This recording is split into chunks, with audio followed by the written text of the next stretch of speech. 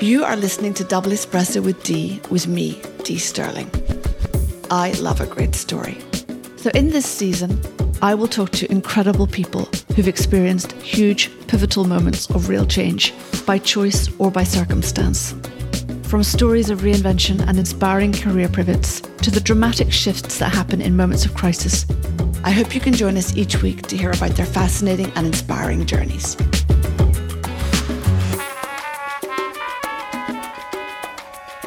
Welcome everyone. Today I want to start with some words from the incredible Paulo Coelho, which always remind me how important it is to be open to the signposts or challenges that life sends us. When we least expect it, life sets us a challenge to test our courage and willingness to change. At such a moment, there's no point in pretending that nothing has happened or in saying that we are not yet ready. The challenge will not wait. Life does not look back. A week is more than enough time for us to decide whether or not to accept our destiny. As I've discovered in the last couple of months, from speaking to all of my extraordinary guests, sometimes it takes just a week to decide our destiny. Sometimes it happens in a moment. And sometimes it's an ongoing journey of discovery. For Emma Slade, held at gunpoint in Jakarta, a week was a luxury she didn't have. As epiphanies go, this was an incredibly intense one, and one that shook everything she believed. Is this what I want my life to have been? She asked herself. A deeply searching question which reminds us that being alive is an incredible privilege. Cassius Rayner also faced certain fear and crisis when he was stabbed on the street in South London. For him, the moment was shocking, terrifying, but it wasn't when the change came. That was later. 2 kids stabbed me and completely changed the course of life. I was a victim of that particular crime, but then I started to realise they were victims as well. It was in the months and years after the attack that Cassius found the meaning in this moment, which led him to explore the world of violent gang and drug-related crime through film. Instead of turning away, he leaned into the experience, seeking to understand this better. Throwing ourselves into these big moments, these monster epiphanies, as author and life coach Jill Scherer Murray calls them, only happens, though, when we're truly ready to listen. Change happens for most people when we can no longer look away from the truth. I was ready for it. I was ready to see it, Jill told me. And this self-reflection, this honesty is something I've seen in all of my guests. Listening to our instinct and intuition is such a key part of the journey. I love the way that Jill explained how we have to practice listening, that our intuition is that voice inside begging for our attention. We train ourselves out of listening to ourselves, but learning to listen to our inner voice is so fundamental. Rugby player Zainab Alema echoed those thoughts too when we met. Explaining how admitting your goal to yourself and being truly honest about your dreams is a huge thing. It takes courage because when you're brave enough to dream big, you also then have to hold yourself to account. For Z, it was admitting to herself that she wants to one day play for England. I've got a long way to go, she told me, but I think the biggest part for me was actually admitting it to myself. I really get that. Change often makes us uncomfortable. It asks an enormous amount of us, and it requires enormous courage too. But what often drives us on is that desire to make things better, either for yourself or those around you, or both. Part of Z's drive comes from wanting to be an inspiration, so other Muslim girls can see her on the rugby pitch and believe that it's possible for them too. She has a real consciousness about paving the way for those who come after her. Christine Handy, whose battle with cancer and other health issues ended up defining her life and giving her the courage to show up for others, felt the same. Talking to me last month, Christine said that in the midst of her cancer battle, she realised that all the people around her were looking to her, and that in that moment she could model fear or model courage.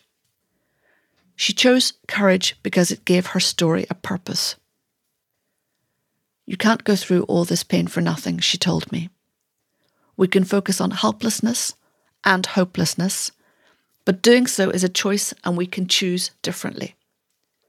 For Christine, the journey is ongoing, and today she focuses less on outcomes and more on living a life that feels fulfilled and purposeful. And purpose is something which came up in almost every conversation I had. For Cassius, it was as simple as wanting to open the world of film to everybody, and doing that through showing how easy it is to make films on smartphones. Taking technology we all have in our hands and using it to tell stories. For Andrew Foreman, the founder of Gives, it was about wanting to help people donate $1 billion to charity, but in doing so, to create a better world for his daughters to grow up in. It is a purpose that keeps him going every single day. For Annie DeMamuel, who also battled a horrendous cancer diagnosis, her purpose lies in really, truly helping people, sharing what she knows about the body in balance, and the idea of routine to ritual, ritual to results. What we offer to the world doesn't have to be big or grand. It can be simply what we have to give. In this festive season, I am reminded of those wonderful words from the carol In the Bleak Midwinter. What can I give him, poor as I am? If I were a shepherd, I would give a lamb. If I were a wise man, I would do my part. But what can I give him? Give him my heart. Heartful living is a real focus for Emma Slade, who spoke to me about the Buddhist concept of ahimsa, which means not to harm. It means to live rightly in this world. If you're doing something that supports yourself and is helping others, then you are living in a right way, she explained. And we can have that balance. We should take care of our own selves whilst also doing what we can to help others.